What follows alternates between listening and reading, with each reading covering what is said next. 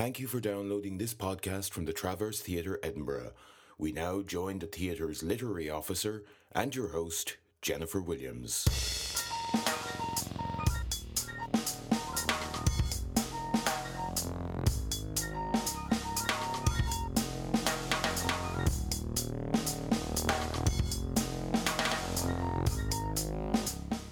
Hello, and welcome to another edition of our ongoing series of Travcast interviews with playwrights, in which we talk with playwrights about their current work and also explore some of their thoughts about the art of playwriting and the part it plays in their lives. Today, I'm lucky to have the wonderful playwright Lewis Hetherington with me. Lewis is an associate artist of Analog, having co-written and performed in their first two shows, Mile End and Beachy Head.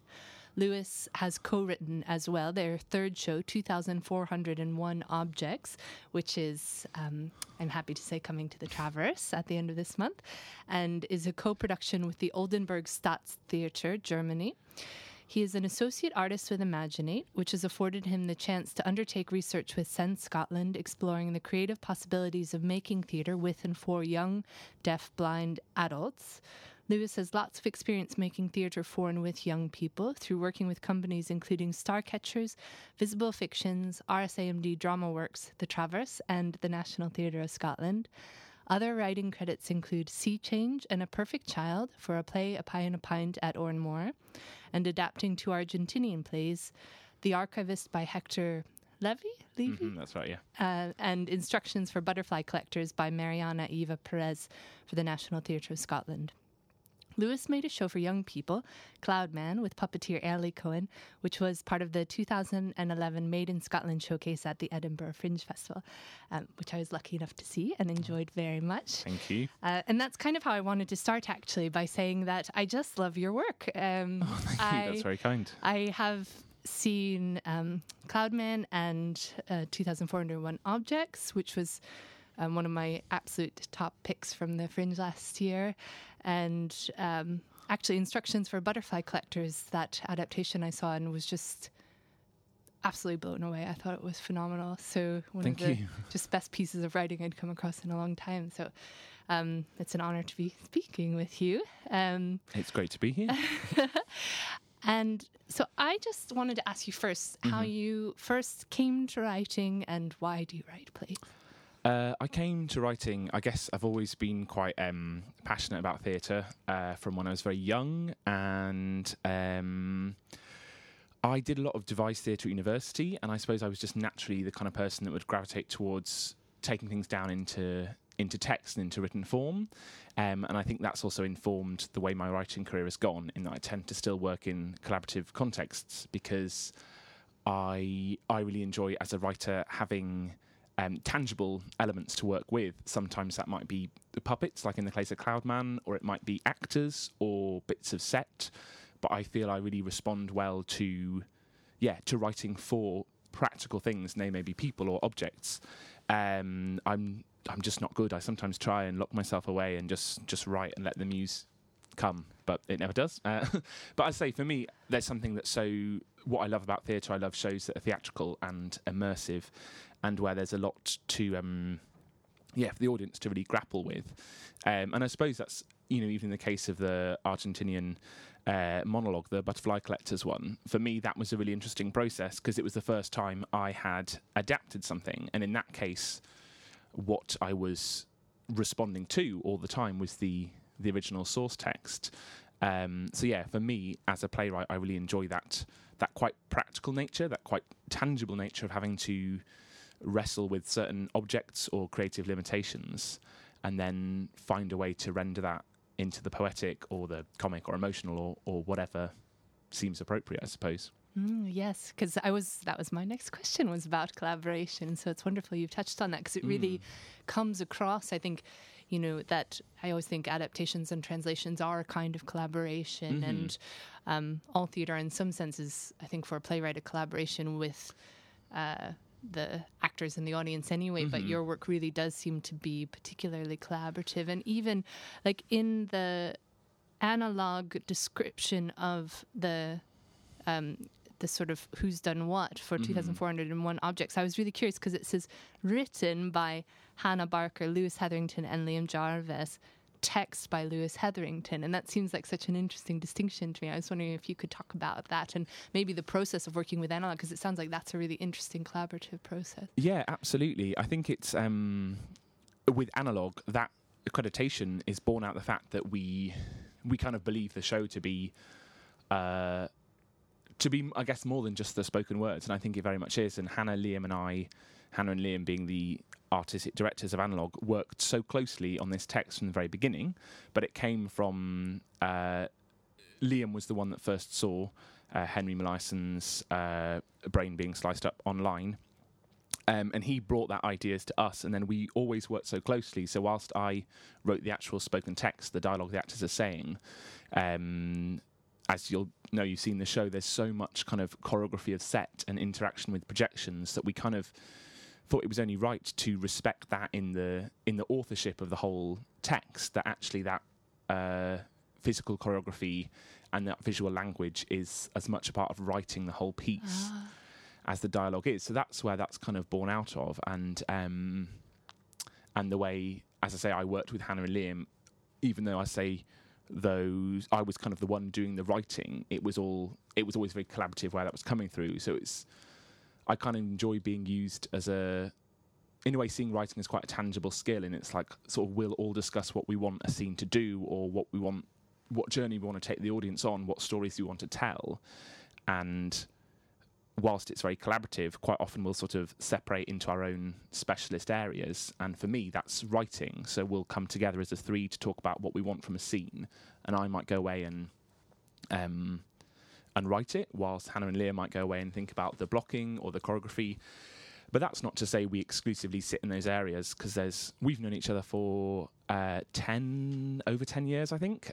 So there's a real fluidity and a trust there that actually, it's not to say that sometimes Hannah and Liam won't step in and suggest rewrites and contribute lines, and of course the actors we worked with as well when devising the show, they were sort of constantly giving feedback as well. So yeah, I think it was important to honour in the crediting of the show how much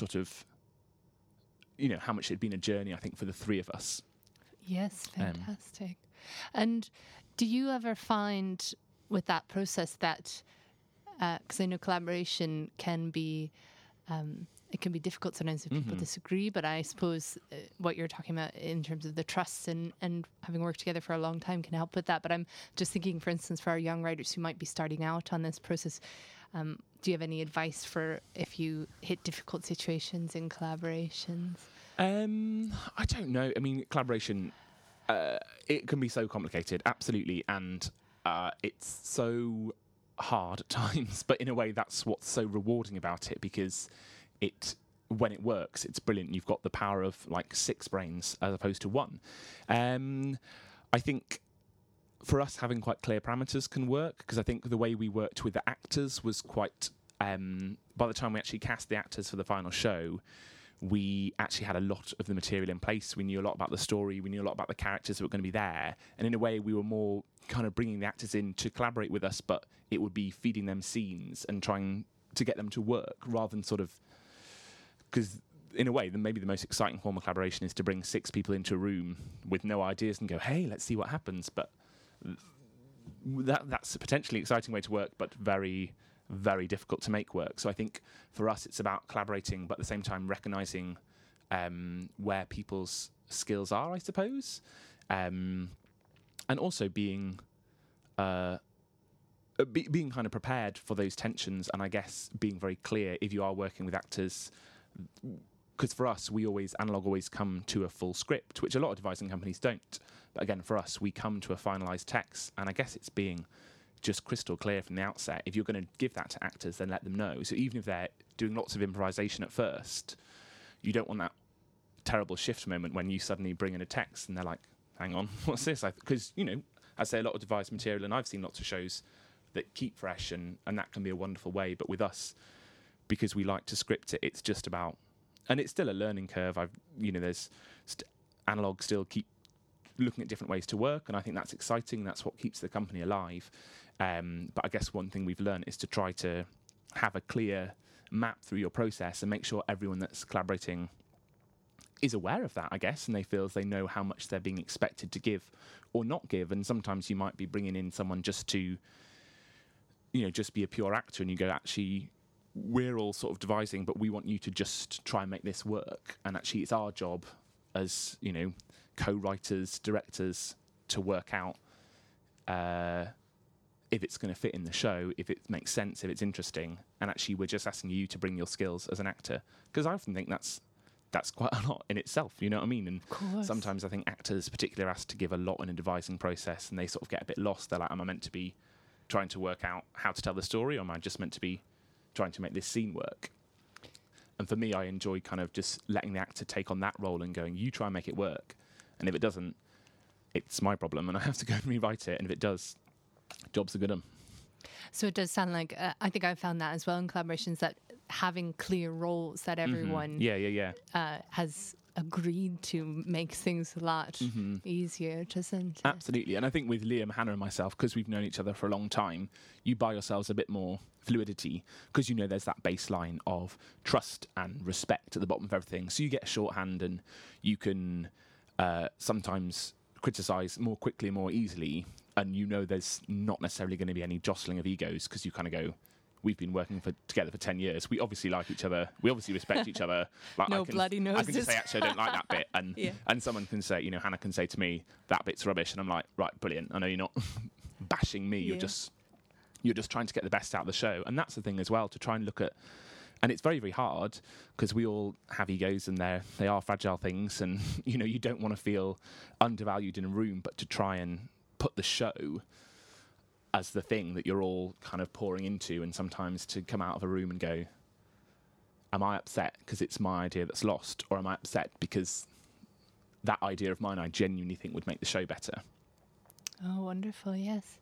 Because something I really felt strongly having seen that piece is, this is going to sound very critical of devised work, but I have seen some devised shows that seem like they have given up on a certain editorial aspect of the show in exchange for maybe having a really creative approach to the building of it. But I think sometimes those shows, maybe there was more to be gained in the process of making it than in the watching of it.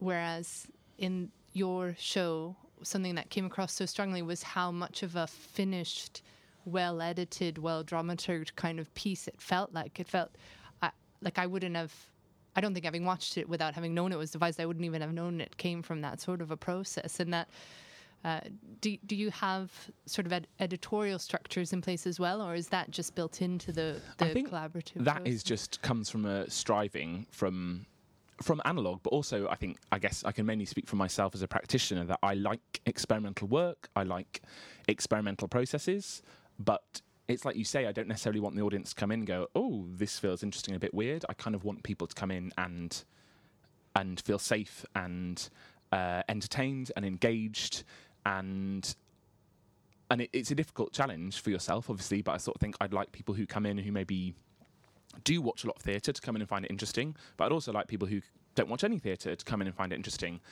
And obviously, of course, that's a slightly paradoxical goal, and different people will have different feelings of how well I've achieved it in my work. But for me, I always kind of strive to do that maybe as experimental and creative as you're trying to be. For me, I always want the audience to be with me and to feel like they know where they're going. And as you say, not sort of feel like they're watching an interesting experiment, but to feel like they're watching something that is tangible and they can take hold of, and that they can connect to and they can follow, that leaves them feeling engaged rather than sort of maybe from a distance impressed or interested. I kind of really want them to be, I kind of want it to have heart, I guess. And I try and keep that thread across my work, ultimately, whatever I'm doing, however clever I think I'm being, or however fascinating or bizarre the subject material is. I kind of go, I want people just to like it, I guess, in a really blunt sense, but I just want people to be hooked in. And of course, it works sometimes it doesn't, and that's, I guess, the beauty of it as well, that people are always going to have their own opinions. But it's sort of vital to consider the audience and consider their journey and not get too involved in, oh, well, we did this in the rehearsal room and it was very interesting, so we'll share it. But to go, we did this in the rehearsal room, we found it very interesting. Is it interesting for an audience? And if not, how do we extrapolate this experiment and turn it into a meaningful bit of dialogue or physical action or whatever?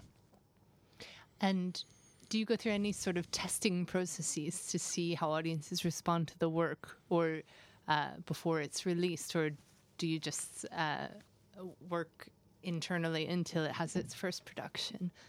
It sort of varies. I don't have any strict process particularly. I think, as I say, maybe part of the reason I like working with other makers is because sometimes you're constantly getting that internal feedback, and if I'm writing with actors I really trust, or a director or a designer that I really trust, then you're constantly getting that feedback from them. And I quite like working with people who are not going to treat me too preciously, because sometimes there can be a sort of an idea that the writer is this precious thing, and I think that can make you precious about your own work if people really sort of delicately criticise you and sort of just sort of tiptoe around you a little bit. It does make you a bit precious, and I think sometimes if you kind of keep something, well, for me, if I keep something hidden away from people and don't let people see it, it becomes really special. And if I'm writing something for months and months and no one sees, and if anyone criticises it, it's terrible. But if I've written something one night, I show it to actors the next morning and they're like, oh, it's not very good. I'm like, oh, well, never mind, back to the drawing board. So I just sort of like that continuous feedback. But yeah, I think it's really important to get people into the rehearsal room, or to send the script off to someone who's got nothing to do with the process at all. And I try to gauge that, I guess. Whatever show I'm working on, you sort of go, actually, I know who should read this. And sometimes it's my mum, that's who should read it. And other times it's like, oh, it's that fantastic literary manager I worked with a few years ago. And to kind of, almost do it on a case-by-case basis and be quite honest with yourself and go, who is going to give me criticism? And actually sometimes if you do need a bit of praise, go, who is going to do that? Who is going to be nice to me? Exactly. And then you're like, well, actually, not in my case, my mum is very critical, which is a very good thing. Very astutely so. Yeah. But who's gonna maybe be delicate about this and tease it out, and actually when do I need to be told, no, this is rubbish, doesn't work? Yes. As usual, time is flying by, so we don't have much time left. But I was keen to ask you to talk a little bit about 2,401 Objects, in terms of it's play that's also about science as much as it's about very human interactions. I mean, for me, I came away from it feeling so sort of deeply moved in a truly existential way, questioning what is memory and what is the meaning of our existence here, in a way that was extraordinary. But one of the things I most admired about the show as well was that it's got not only the sort of scientific aspects of the narrative, but it's also got these technological parts of it. For instance, in this amazing screen that is able to move throughout the show back and forth and turn around on the stage, and the actors slide under it, and it's almost another character in the play.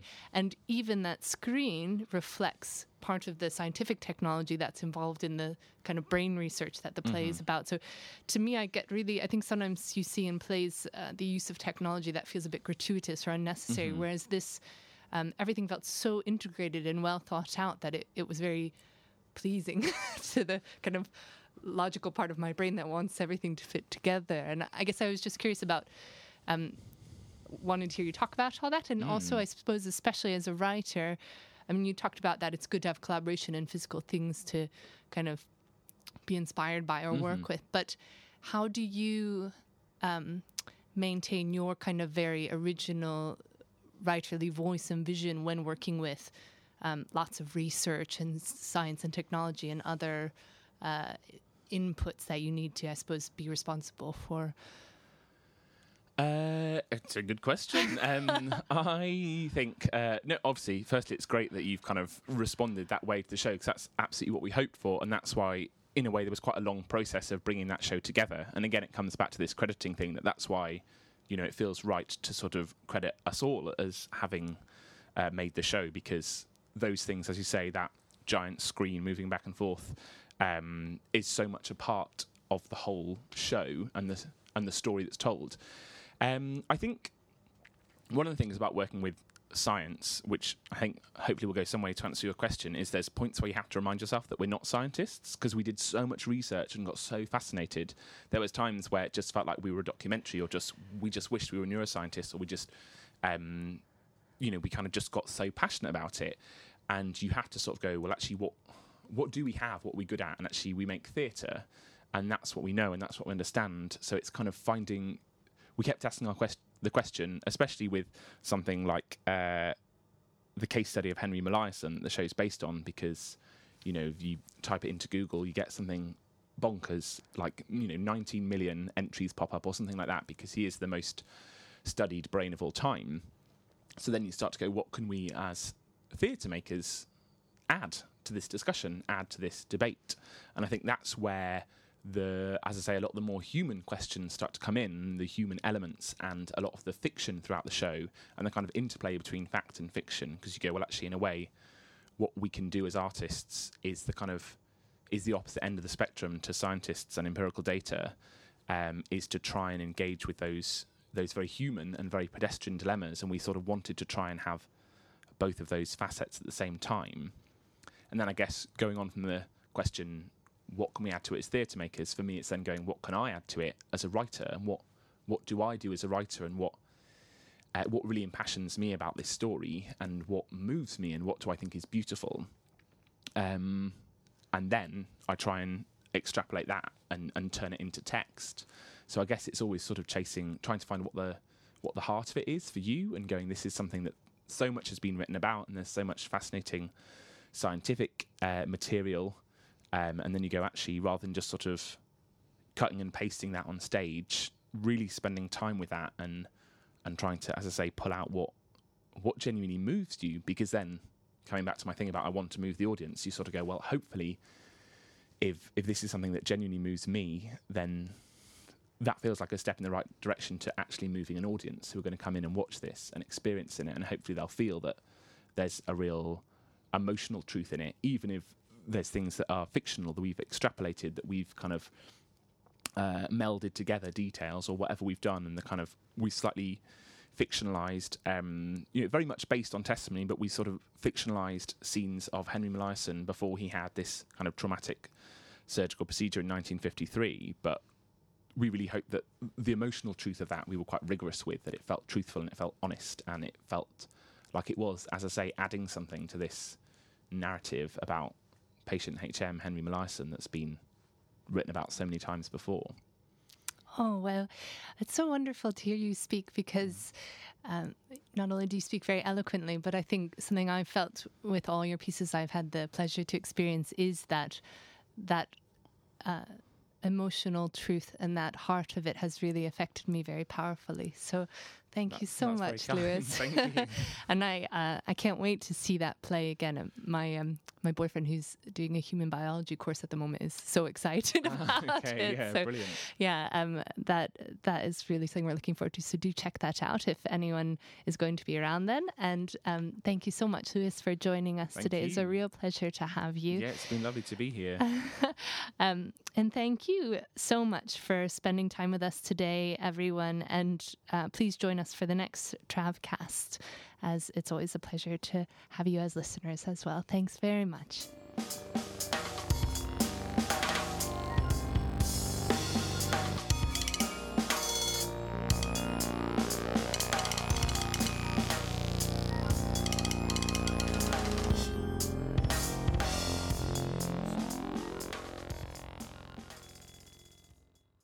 We hope you enjoyed this podcast from the Travers Theatre Edinburgh. For more information, please log on to www.travers.co.uk.